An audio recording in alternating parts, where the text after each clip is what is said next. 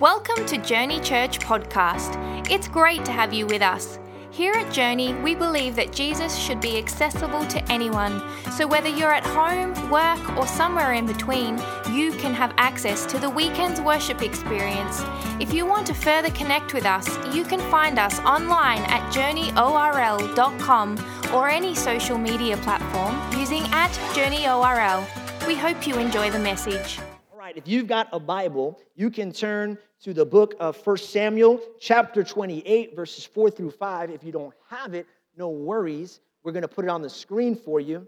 And so I'm super excited about this series, mainly because I'm a huge fan of the Christmas Carol, Charles Dickens' story, but also because I really do believe it's going to bless your life. I want to give you a little sneak peek into everything that we're going to talk about in week 3. It's a 3-part sermon series, and in week 3, we're going to talk about how to handle worry and anxiety and fear when we talk about the ghost of Christmas future.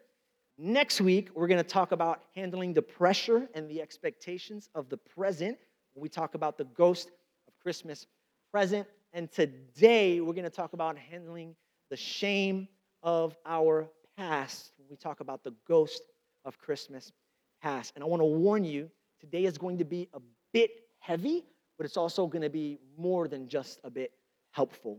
And so in order for you to get the most of it, it's going to require for you to be transparent, be open. And, I've been that person in church who, when the pastor's preaching, I'm like nudging my wife. I'm like, he's talking to you, girl. He's talking to you. And I just want you to know this sermon is not for your neighbor, okay? It's not for your wife, your husband, your friend, your boyfriend, your son or daughter. I really believe, been praying all week, I really believe this message is for you. And so the ghost of Christmas past, if you're taking notes, is the topic we're going to be on today. And we're going to read again from the book of 1 Samuel chapter 28, verses 4 through 5. And it goes like this. The Philistines had mustered their troops and camped at Shunem. Saul had assembled all Israel and camped at Gilboa.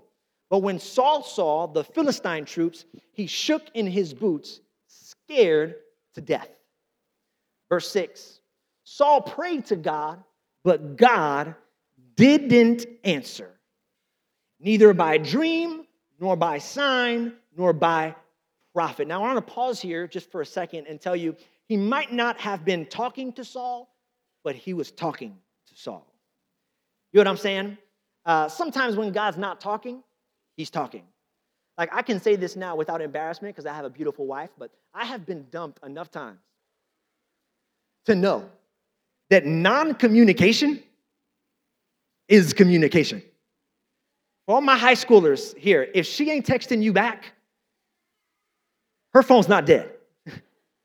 She might not be sending a text, but she's sending a message. You know what I mean? She's sending you a message. And that's a good analogy in some ways and a poor analogy in others, because the reality is God never dumps us. He never leaves us. It would be a violation of his identity and of his covenant relationship with us. The Bible says he will never leave us nor forsake us. He will never turn his back on us. In fact, it's quite the opposite. We're often the ones who leave God. It's not the other way around. But I bring it up to make a point, and that is this, that even in God's silence, there's a sentence. And sometimes you have to look for God's sentence in God's silence. Because when you're doing that, then you can change the question. Because our default question, whenever we're entering into a season of loneliness and silence, is, where are you, God? And that's a poor question, because the answer is here, where I've always been. That's always the answer to that question, because remember, he'll never leave you nor forsake you. And that's a poor question because it raises fear and doubt and worry. Here's the better question, not where are you, God, but rather, God, what are you trying to do in my life? And if you answer that question, it will not give birth to anxiety. It'll actually give birth to spiritual maturity, because then you'll be able to see God and you'll be able to see what God's saying. If Saul had done that, I'm sure his story would have ended differently. But instead of being patient, Saul panicked. And instead of being discerning, he got desperate. And this is what he does. And he does what a lot of us do. It might not seem like it at first, but I promise this is what a lot of us do. This is what he does.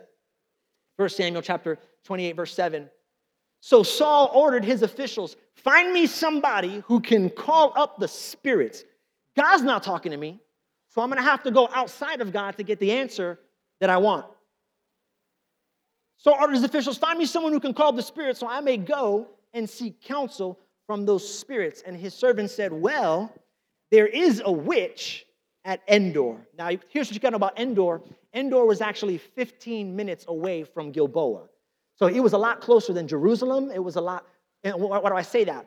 Saul chose to do the wrong thing now instead of the right thing later. Because Endor was not the right thing, but it was the closest thing. And I just want to pause here and let you know, sometimes the closest thing is not the right thing. Some of you guys are thinking about getting into a relationship just with a person because they're there, because they liked your photo, and because they commented on your image on Facebook. You look so pretty. Like, just because somebody leans in for the kiss doesn't mean you got to kiss back. I'm just trying to give you some advice. Don't settle for somebody just because they're there in your life. Wait for the right person and choose character over proximity, because the closest thing is not always the right thing. And so wait for the right thing and do not rush into the wrong thing, okay? Because for a lot of us, we'd rather have the wrong thing now than the right thing later. And I want to guarantee you that that's not going to bless your life whatsoever. And so he rushes to the closest thing, not the right thing. And here's what he says, verse 8 and 11. Saul disguised himself by putting on different clothes. Why? Because Saul had made it illegal to consult mediums or witches or anybody who operated in that realm. And so it's against his own law that he set. So he's going kind of, on the down low. And taking 2 men with him, he went under the cover of night to the witch, to the woman, and said, I want you to consult us, say it with me, ghosts for me. Call up the person I name. Samuel. Bring me Samuel. And this is where I want to insert ourselves into the story. This is where I want to bring it home, because when he says the name Samuel, we understand that Saul is not just running to Endor because Endor is not far. He's running to Endor because in Endor is someone who is familiar. Who is Samuel? Samuel was Saul's former mentor. He was the guy who got Saul started in the ministry. He called Saul into the ministry. He told him he was going to be the next king of Israel. He was his former mentor. He was his former best friend. He was his former guide. He was his former almost spiritual father. But I'm using the word former in case you haven't noticed, because Samuel is dead. Former, no longer alive. He is dead. And that is what we so often do. No, not talk to dead people. Now, what I mean, here's what we oftentimes do. When we get into a situation that applies pressure on us, when we get into a situation that makes us nervous, when we get into a situation that raises our anxiety, when we get into a situation that makes us want to run and hide and avoid people, even the people we love, when we get into a situation like the holidays, come on somebody, we never reach out into the future, we always revert to the familiar. And we go back because it's comfortable, it's convenient, and it's what we know. We go back to the habits and the patterns in our past for direction on our future. We go back to we allow our past, listen, we allow our past, the people we've met, the failures we've experienced, and the choices we've made tell us what our next decision is going to be. Do not run to the past for direction on your future. It will not help you. Saul did it, and it did not help him. Samuel is literally the ghost of Saul's past. Literally. And here's what this looks like practically, and this is why we can't do it. Samuel wasn't just a person. Like I said, he wasn't just the past. He was a symbol of, are you ready? Saul's good old days. Come on, do you remember the good old days? Good old days. We call them good old days because they were good. Yeah, and they were good, but they were also old. I'm talking to the star athlete in high school. You had everything, and now you don't have a star, and you're not an athlete. You're an athlete on Madden and NBA 2K, but you're no longer a real athlete. And I'm talking to the person who just moved from the awesome city that they were in, and they just moved to Orlando, and they're upset because there's no snow on Christmas. Shut up. Orlando's awesome, okay? It's the best. Come on, Orlando, back me up. All right. Here's why it's no good to live in the past or the good old days. Are you ready? Because the good old days were never as good as you remember. I've learned that. Have you realized that? I was telling my son the other day, I said, oh, Papi, you should have grown up in the house I grew up in, man. It was awesome. I told him my dad had the biggest Christmas train railroad track. It was awesome. It went around the whole house, and it did a little choo-choo sound, and it was so beautiful. You got to see it. I'm sorry. You know what? I said, I'm going to look it up. I'm going to look it up on the internet so I can show you. This amazing train set. So I went on Amazon. I found it, y'all. I found it. Here's a picture of the train set.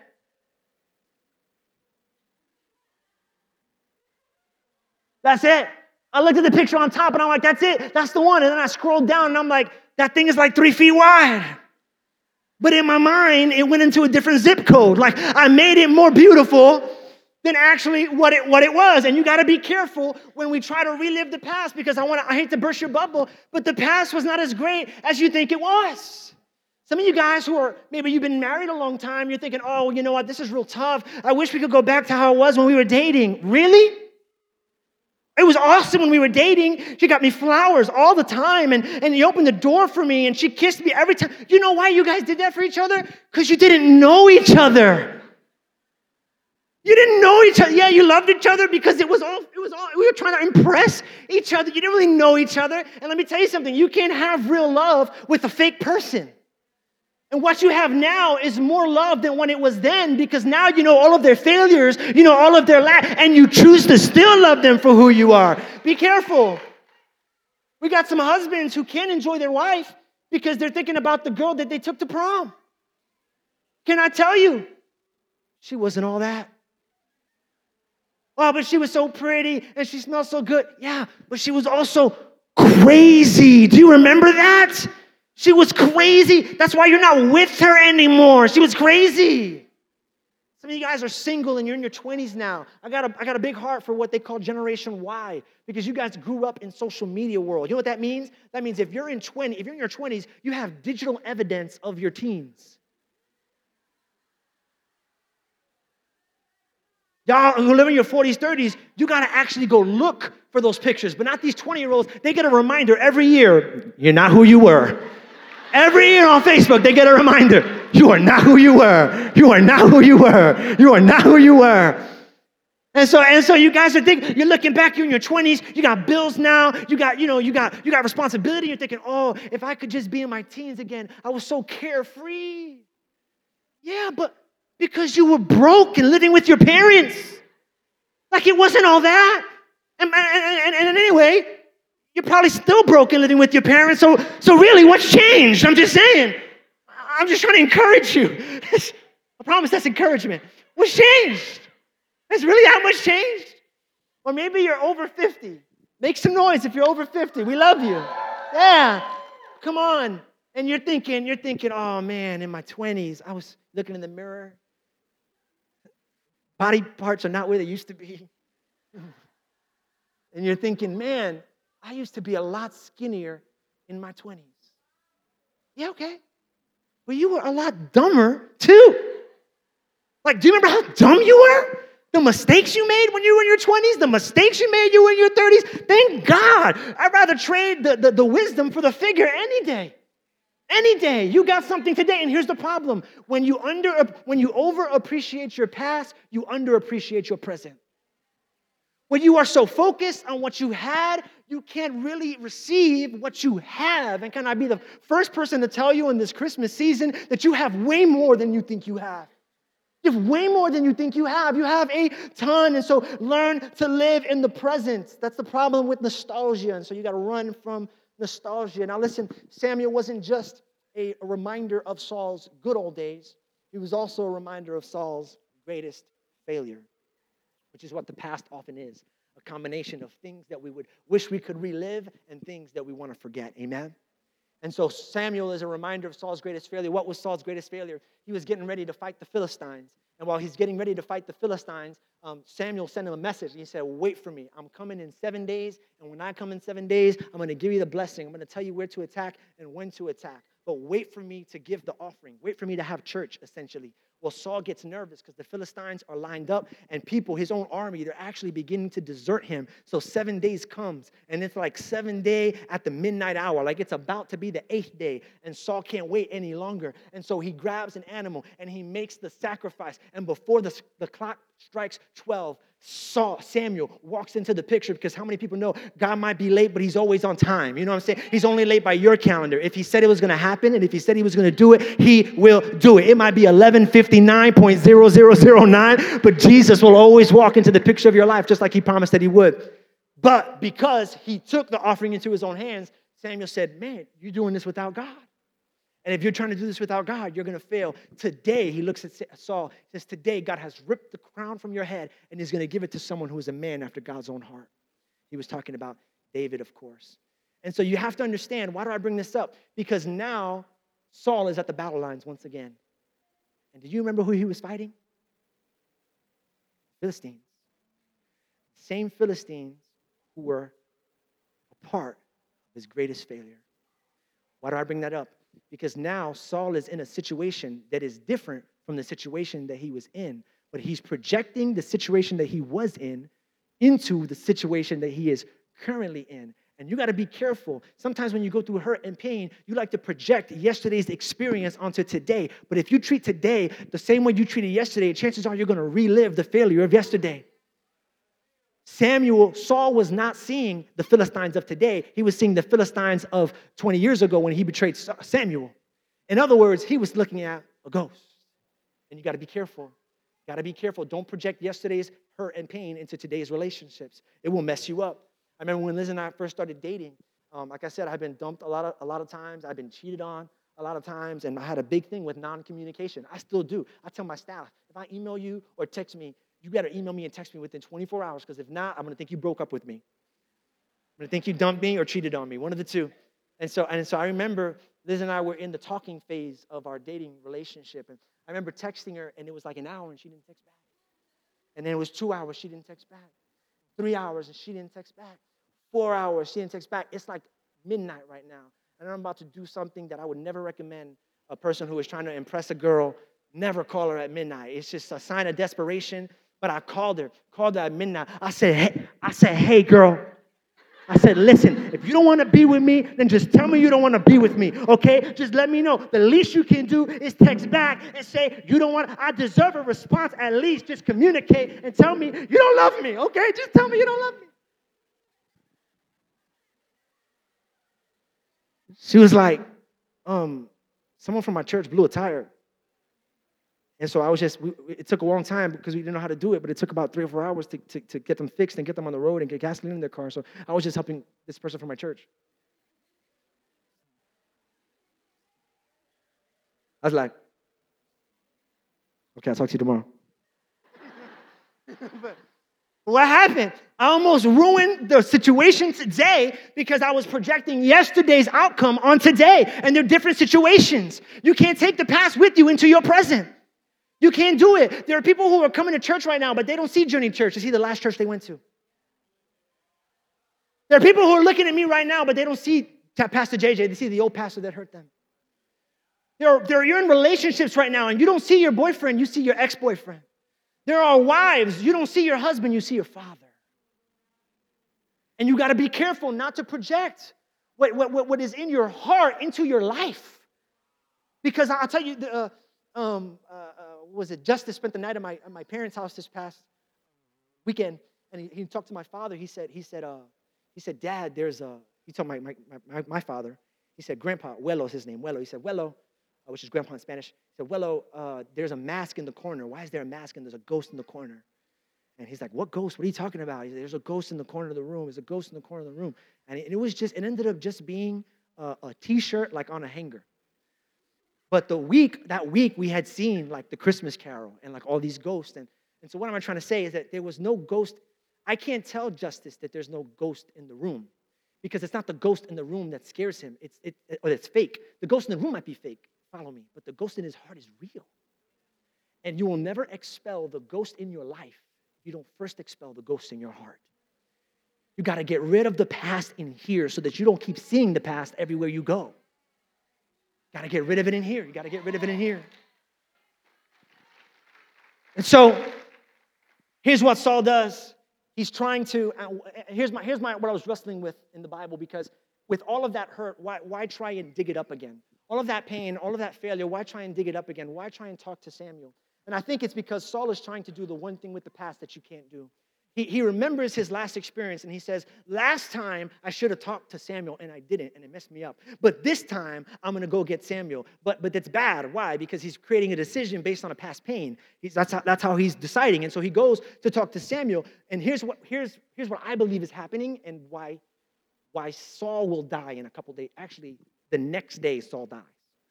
And here's why I believe it was over for him. Because he tries to do something with the past that you cannot do. You can learn from the past. You can repent from the past. You can celebrate the past. You can honor the past. But one thing you can never do to the past is change the past. You cannot change the past. But Saul sees a situation very similar, and he goes, here's my opportunity. I'm going to do now what I wish I would have done. The past is the past, and it cannot help you into your future steps. And Samuel knows as much, which is why Samuel does come up, but Samuel rebukes him because he's like, what are you trying to do? You're coming to a ghost for advice. It's not going to help. This is what Samuel says to Saul. Verse 15, chapter 28, in the Message version. Samuel said to Saul, why have you disturbed me by calling me up? Saul said, because I'm in deep trouble. The Philistines are making war against me. Remember last time, the Philistines, and I didn't go to you? My bad. Can we get a do-over? The Philistines are making war against me, and God has deserted me. He don't answer me anymore, either by prophet or by dream. Look at what Saul is trying to accomplish with his past that he cannot do and what you and me do. And so I'm calling on you to tell me what to do. You cannot change your past. So do myself and yourself a favor. Stop talking to it. Stop engaging with it. It's a ghost. Why do we talk to ghosts? Why do we argue emotionally with a spouse who's already left us? Why do we fight for the approval of a parent who's already died? Why do we have comebacks for offenses that are a week old? Have you ever lived that out? Man, I was hanging out with some people a while back. They said something so hurtful, and I thought, ooh, and I internalized it. 4 days later, I talked to Liz. I needed to process it. I said, babe, can you believe this person said this, and that to me? I said, you know what I said? I said this, and that. She said, she knows me. She's like, you said that? I'm like, well, I thought it. I should have said it, right? And we're fighting battles that are weeks old. Listen, and we're spending so much time and we're focusing so much on the battles of yesterday that we've got no more energy for today. And we're so tired. That's why we wake up tired, because we went to bed fighting something that happened a week ago. Stop fighting things that have already gone. Stop fighting battles that have already been lost. It's lost. Move on to the next one. Tomorrow's a new day. God's got new mercy and new grace. Let it go. Let it go. I'm not going to sing the song. Let it go. My goodness. Because it can't, and listen, and not only is it going to steal your energy from the present, but focusing on your past will also forbid you from your future. I got a young man, he's one of our staff members of our church. I asked him for permission to share this story. He's called to ministry. His name's Eddie. He also oversees our guest experience team and some of our other teams. Amazing young man. If you meet with him, he's young, he's got energy, but he's called to ministry. You know that the moment you meet him. He's got an issue. His father got released from prison about a year ago. And he loves his dad, but he didn't spend a lot of Christmases with his dad. And now his dad's out of jail. His dad is not a believer, doesn't go to church. His dad has different values than Eddie has. And Eddie and I had lunch this past Tuesday, and he said, man, I need prayer. Pray with me. Help me, because I want to be in ministry, but my dad just wants me to be in business and be successful. And my problem is I'm starting to realize now I will never get the approval of my father. I was over his house, and there was a preacher on TV. And I told my dad, I said, Dad, you see that preacher on TV? There was a packed room, thousands and thousands of people. He said, I want to be that guy. I want to be that guy preaching. He said, my dad didn't say a word. He didn't diss me, but his silence spoke volumes. He just walked away. So I'm starting to realize now that I'm never going to get the approval of my father, and I'm struggling with that. And if that's you today, I want you to know, don't let the person who gave you your genes keep you from following the person who gave you your dreams.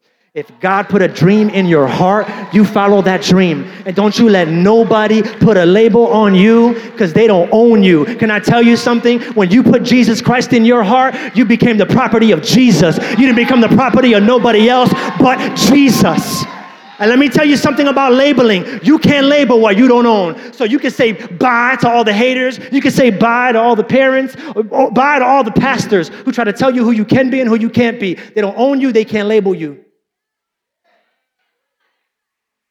I used to live in a trailer with 10 guys. We were so poor. We had to put money together to buy eggs. True story. And 6 of us would put our money together and we'd buy a dozen. The only way to make sure someone else didn't eat your egg was to get a marker. Is that a lie? Stand up real quick, Josh.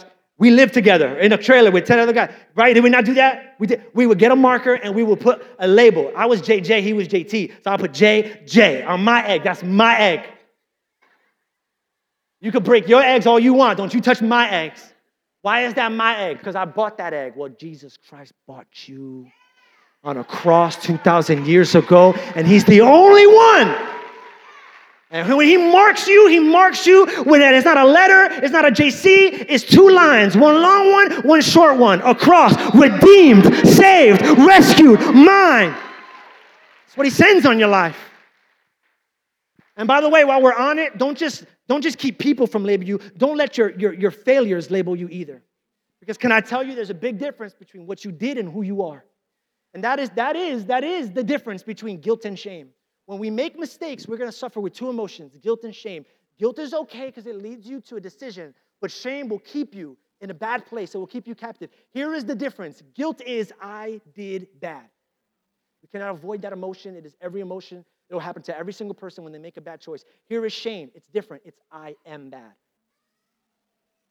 I am bad. That's why if you're a parent or if you're going to be a parent and you have a young child, be very careful never to call your kid a liar, a failure, sneaky, lazy, because you have to separate as a parent what they did from who they are.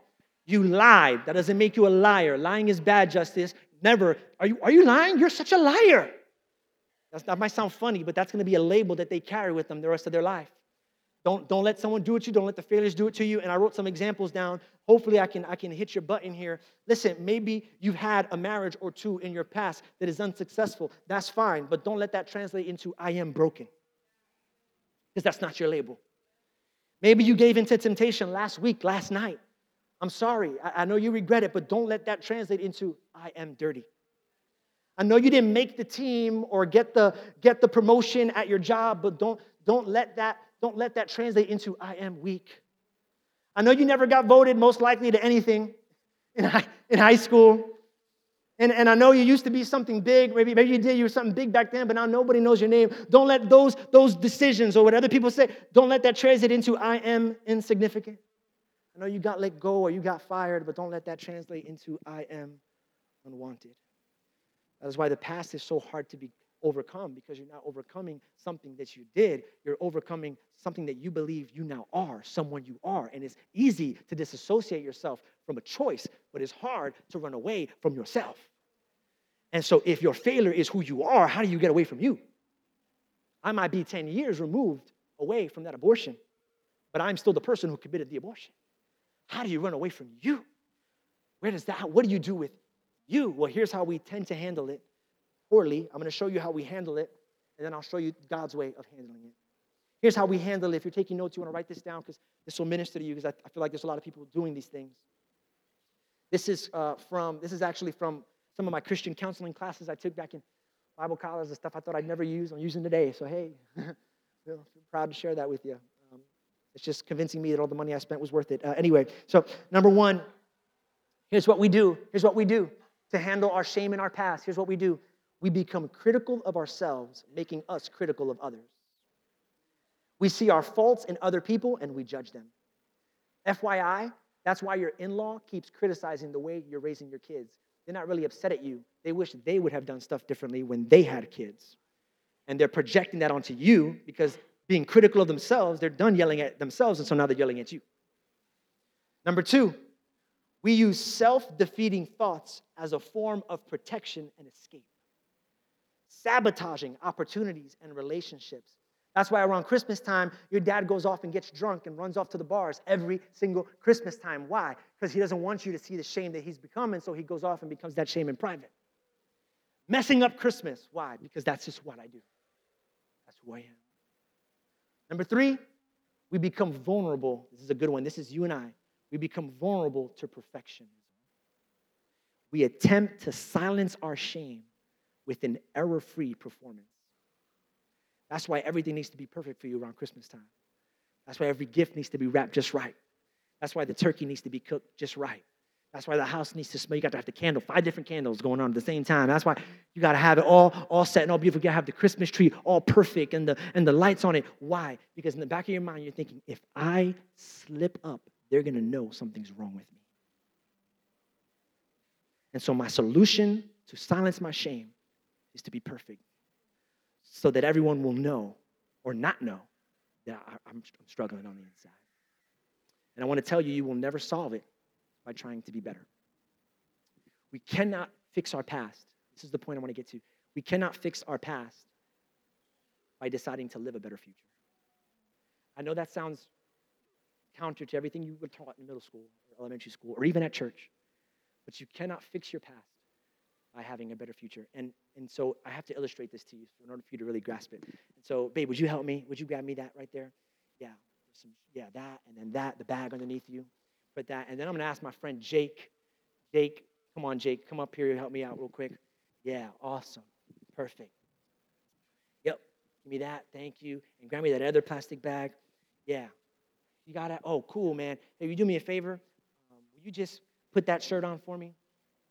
Yeah. Jake is a former college baseball star. He's also part of my small group. And so in our small group last night at that party with the pickle, I asked him if he would help me with the sermon illustration. So here's the problem with trying to get better in your past.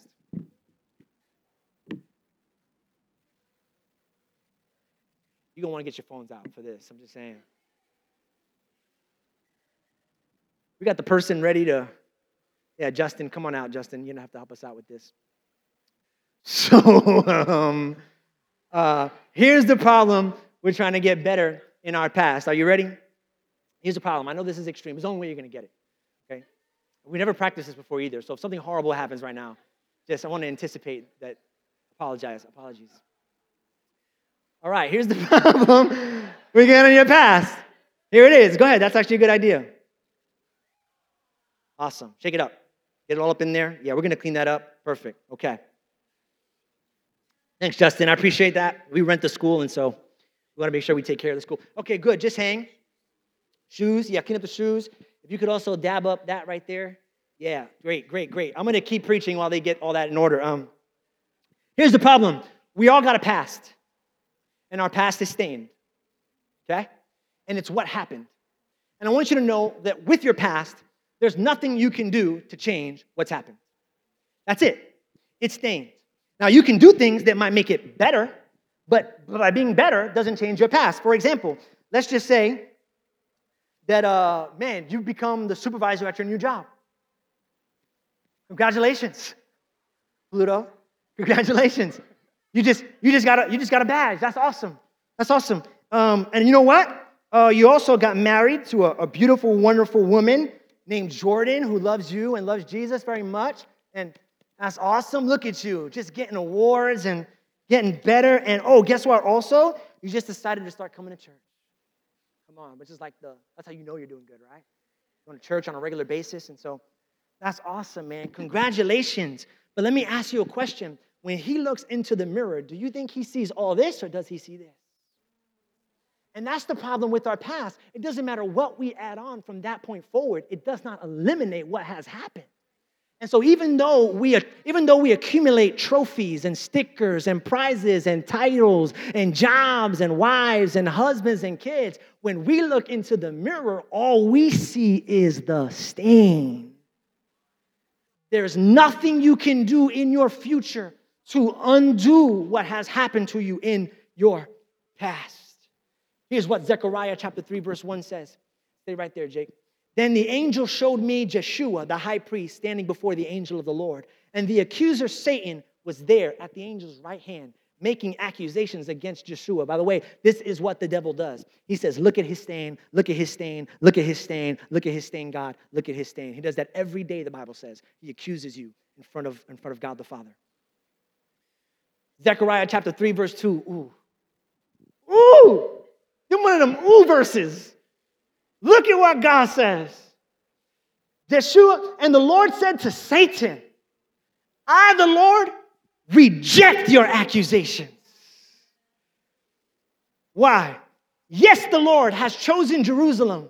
He rebukes you. This man is like a burning stick that has been snatched from the fire. You know what I love? That he says, I reject your accusations, not I deny your accusations.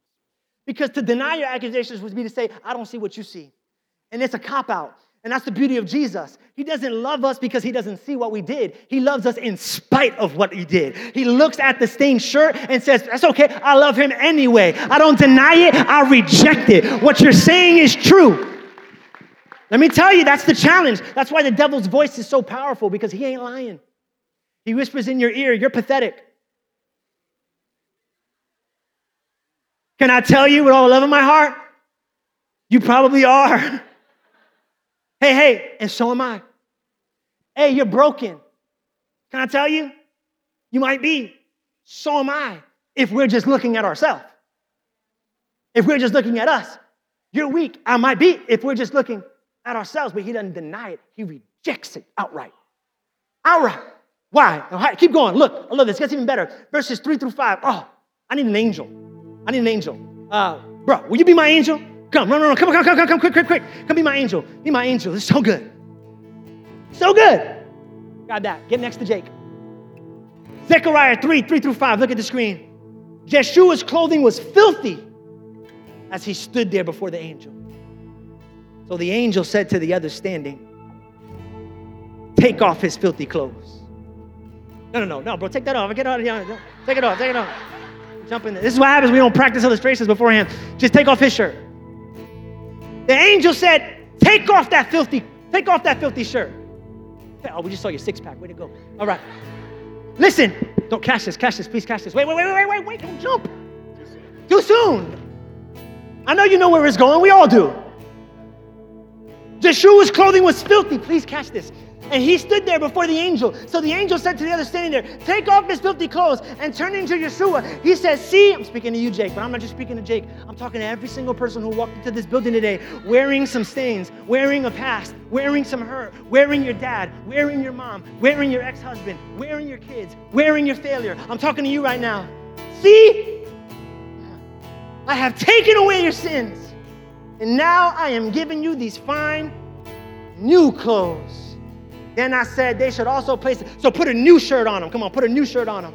Verse 5, then I said they should also place a clean turban on his head. So they put a clean turban on his head, and they dressed him in new clothes while the angel of the Lord stood by. Here's what Jesus does. Hear me out. Jesus doesn't make you better. He didn't die on a cross to make you better. God doesn't make you better. He makes you new.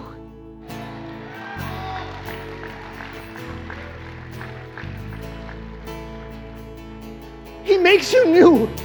And new is so much better than better. Because here's what you can do with new that you can't do with better. If you had just been better, then the devil could accuse you every day of your life. But because you're new, when the devil starts to talk to you about your sin and say, oh man, look what you did. I can't believe you did that. You can look back at him and go, I'm sorry. That's not my shirt.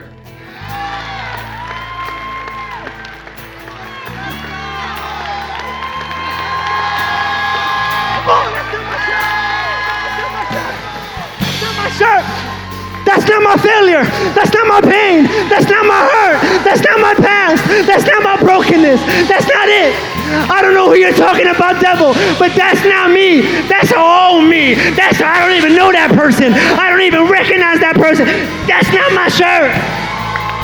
I'm clean. I'm white. I'm new. Stand on your feet. I'm clean. I'm white. I'm new. I don't know what you're talking about, devil. And that's what Jesus says. Jesus is all confused when the devil starts accusing. He's like, I'm sorry, what are you talking about? I don't see what you see. I see a man who has been snatched from the fire. I see a man whose life is pure. I see a man, a woman, a girl, a mom, a dad who has been redeemed by the blood of the Lamb. I don't see his past. I see Jesus. I want to pray with you right now in this room. Hey, if you're here and you've been wearing an old shirt, can I remind you that God doesn't see what you see? God doesn't see what you see. I know what you see in the mirror, and I'm so sorry that you see that. I know that you see it. I know what you see last night. I know you see last week. I know you see your 30s. I know you see your 40s, but I want to let you know, he don't see that. This is what he sees. That's not my shirt, devil. I don't know what you're talking about. If that's you right now, I want you to close your eyes and bow your head. I want God to do a restoration working right now. Here's what I want you to do, spiritually speaking. I want to make a prayer with you. If you've been carrying something that you need to take off and let go, on the count of 3, I want you to raise your right hand, and I want to pray with you. And here's what we're going to do. If you raise your hand and you say, yeah, I need this, we're going to receive what Jesus already did for us. We're just going to remind ourselves of it in prayer. Ready? You need to take off some hats. On 3, if that's you, I want to pray with you. 1, 2, 3. Shoot your hand in the sky. You're in this building. You want to get free. Yeah, you just want to get rid of that. It's done. Awesome. Put your hand down. Pray this prayer with me. And as I pray this, and as you pray this prayer with me, just you can make it your own. You can repeat after me. Just want you to deal with God right now. Father God, I know now, even though I don't see it, I am not who I see. I am who you see. My yesterday is exactly that. Yesterday. But today, I'm a new creation. My heart is new. My spirit is new because your mercy is new every day. Jesus Christ, today I'm reminded that I am clean and I am pure and I am no longer living in the past. Come on, just take another second, just however you want to translate that. Let the Holy Spirit minister to you right now. I believe Jesus wants to touch your heart. He wants to touch your heart. Come on, he doesn't make it better. He makes it new. You're a new creation. The Bible says, my mercies are new every morning. Every morning. I don't care if what you did was yesterday. Hear me. Sunday morning, you woke up with Sunday morning's mercy. You got new mercy. You got a new name. You got a new creation in your life. New. See the newness. Not the betterness. Not trying to be better. You can't be better. We can't be better. But we can be new. New, I'm new, I'm new. I'm new, I'm new, I'm new. God is healing you right now. Erasing this, erasing the memory. Never the memory. You can never erase the memory, but He can keep you from living in it. Keep you from digging it up. Keep you from talking to ghosts. No more ghosts, no more ghosts, no more ghosts, no more ghosts. Amen. I want to pray for another person today, a very special person. Maybe it was your first time at church today in a long time because it's Christmas. And you would say, you know what? I don't know that I have a relationship with Jesus Christ at all. And if that's you, I want to encourage you, hey, today can be the day of a brand new life, of a new life. The old has gone, the Bible says. The new has come. Let me read to you a verse. Today, the Bible says, that last verse I gave you guys in the back. Today, I am rolling away the stone of your slavery. Here's what the Bible says. Today, I am rolling away the stone of your slavery. Don't worry about it. I'm rolling away the stone of your slavery, and I'm giving you a new life. That's what Jesus does. He breaks the slavery chains. He breaks the old life, and He gives you a new life. So if you're here and you want a new life with Jesus Christ, every head bowed, every eye, we just get a moment of privacy for those who want to make this decision. If you want to start new today, when I count to 3, I want you to raise your hand. I need Jesus Christ in my life. That's you. 1, 2, come on, 3, all over this place. You need Jesus in your life. You want to start new right now. You need Jesus, new. Keep it high. Don't be ashamed. High. Come on, I see that hand. I see it. Come on, brand new lives. Come on, brand new lives. Start today. If you raise your hand, church, let's pray with them so they don't feel alone. Dear Jesus, you have come to give me a new life. Today, I place my faith in you, and I declare I am a new creation in Christ Jesus. The old has gone, the new has come. Jesus, make me new. Make me new. Make me new. From this day forward, I give you my life. I don't know if I can be perfect. I don't know if I can be better. With your help, I am new. Well, give it up for the 8 or 9 people who made a decision to follow Jesus Christ today. Yes. Hallelujah. Thanks so much for joining us today. We hope you've been blessed and encouraged by this message. We'd love to know how this ministry is touching your life. If you would like to share your testimony or if you have any prayer requests, please email us amen@journeyorl.com, where we'll have a team of people ready to celebrate with you and pray with you. Also, if you would like to help support the ministry of Journey Church in a financial way, you can do so by visiting journeyorl.com and choosing the giving option, or text JourneyORL to 77977. We hope you'll join us again soon. Have a great week.